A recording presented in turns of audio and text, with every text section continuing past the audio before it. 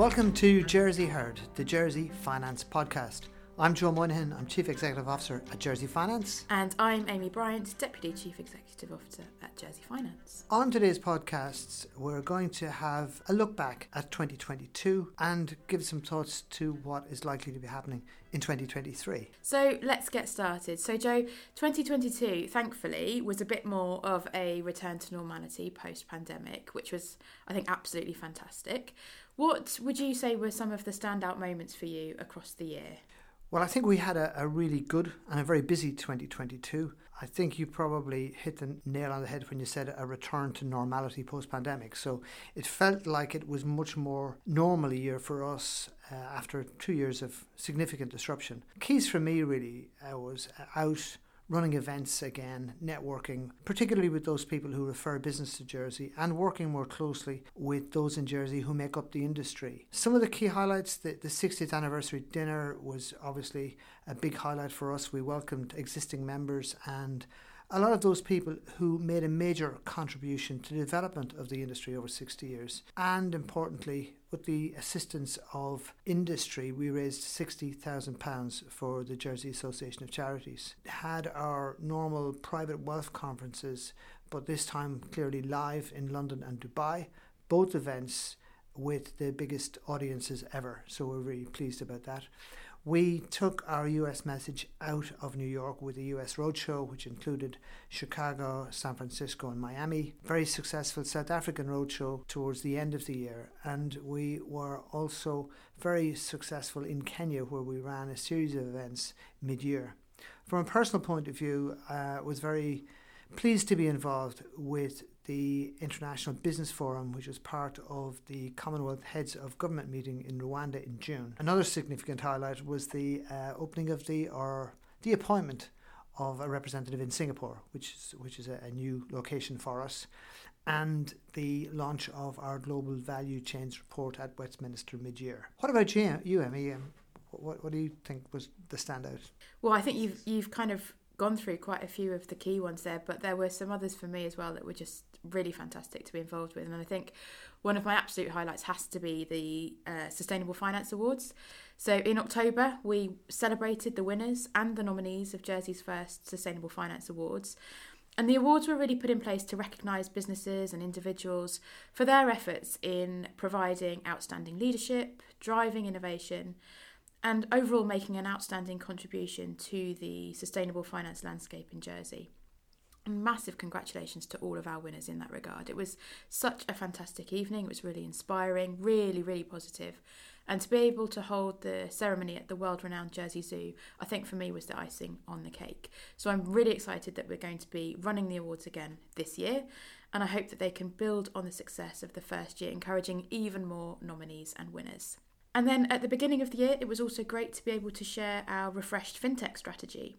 So I think the marrying of financial services and the technology sector is only going to increase.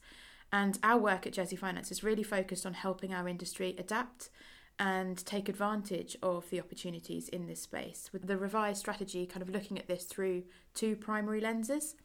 The first one being, how can technology help businesses with productivity and efficiency? And then the second being, how can it also help us deliver an even more compelling client experience? And then another area that really continued apace through 2022 were the developments in the legislative agenda. And so a project that's likely to come to fruition very shortly is the work that will bring to life Jersey's limited liability companies. And this is primarily so as to provide US advisors, investors, businesses and fund managers with a familiar option, if you like, for cross-border structuring. And then finally, I'm really pleased that across the last year, we've been playing our part in helping to identify solutions for the skills and talent challenges that, of course, are not unique to Jersey.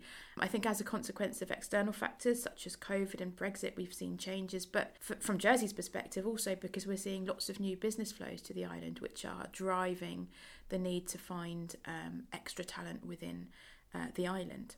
So we've been working across multiple stakeholders to suggest ways in which we can collectively work together to try and find solutions. And I've no doubt that this work will continue on into 2023.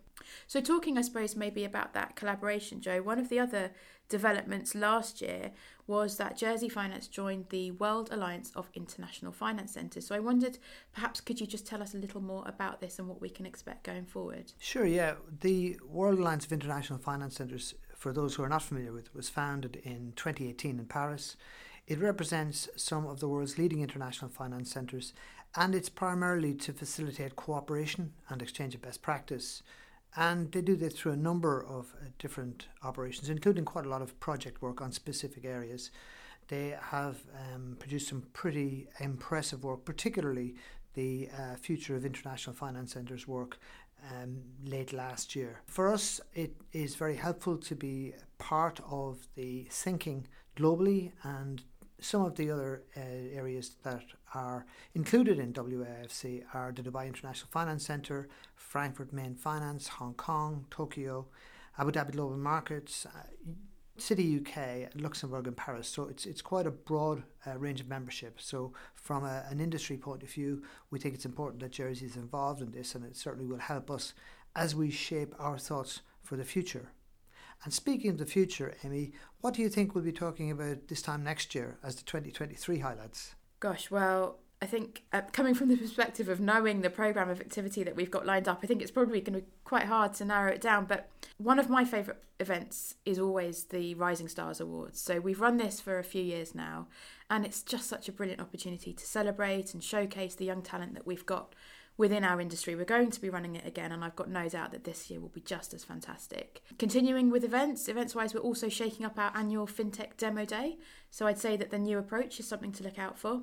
And of course, earlier, Joe, you mentioned the new presence that we've got in Singapore, and we will be having the official launch of that, so to speak, in March, which will be a further chance to raise our profile in the region. Moving away from events, we're also, though, going to be launching a Jersey Finance app, which no doubt you and I will be the first to download.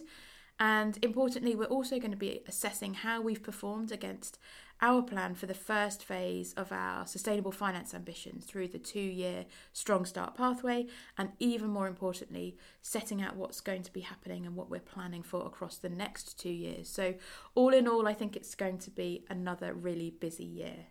Surprise, surprise, another busy year.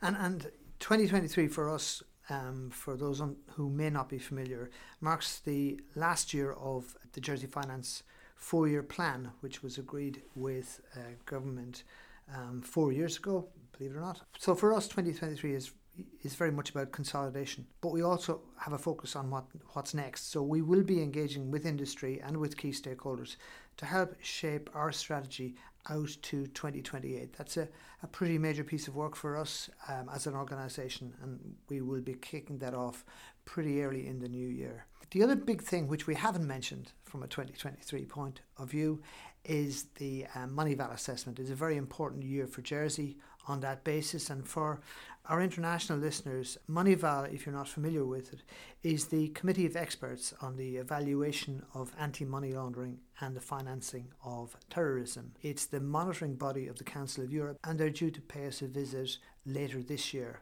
They will assess the effectiveness of the island in these key areas and will be engaged with government, with the regulator and with the industry. So it's quite an important review for us, and one which the island has been prepared for. I guess what I would like to ask you, Amy, just based on the sort of feedback that you're getting, where do you see Moneyval and what you're thinking about it in terms of 2023 and the impact? Well, the thing that I guess really just occurred to me as you were talking there was about the need to engage across lots of different stakeholders. And I think what that means for me is, we've talked about it, mentioned it a couple of times already, but it really does feel like, I guess, collaboration is going to be the watchword for 2023.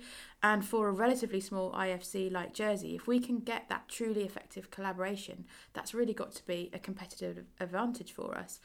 And I think if we look at some of our key market indicators, we're actually seeing that coming through. So the most recent quarterly figures collated by the Jersey Financial Services Commission show that The net asset value of regulated funds under administration in Jersey increased by 29 billion to 487.5 billion, with the total value of banking deposits held in Jersey also increasing up to 144 billion. Corporate activity is also remaining strong. We've got 35,515 live companies on the register, and we've also got 586 Jersey private funds registered. So some great statistics there in terms of demonstrating the strength and the growth within the industry. Just for those who are perhaps a little less familiar with the Jersey Private Fund, it offers a cost-effective and a fast-track solution for funds with easy access to European investors, and we think that steady growth of JPFs that I've mentioned over the recent years can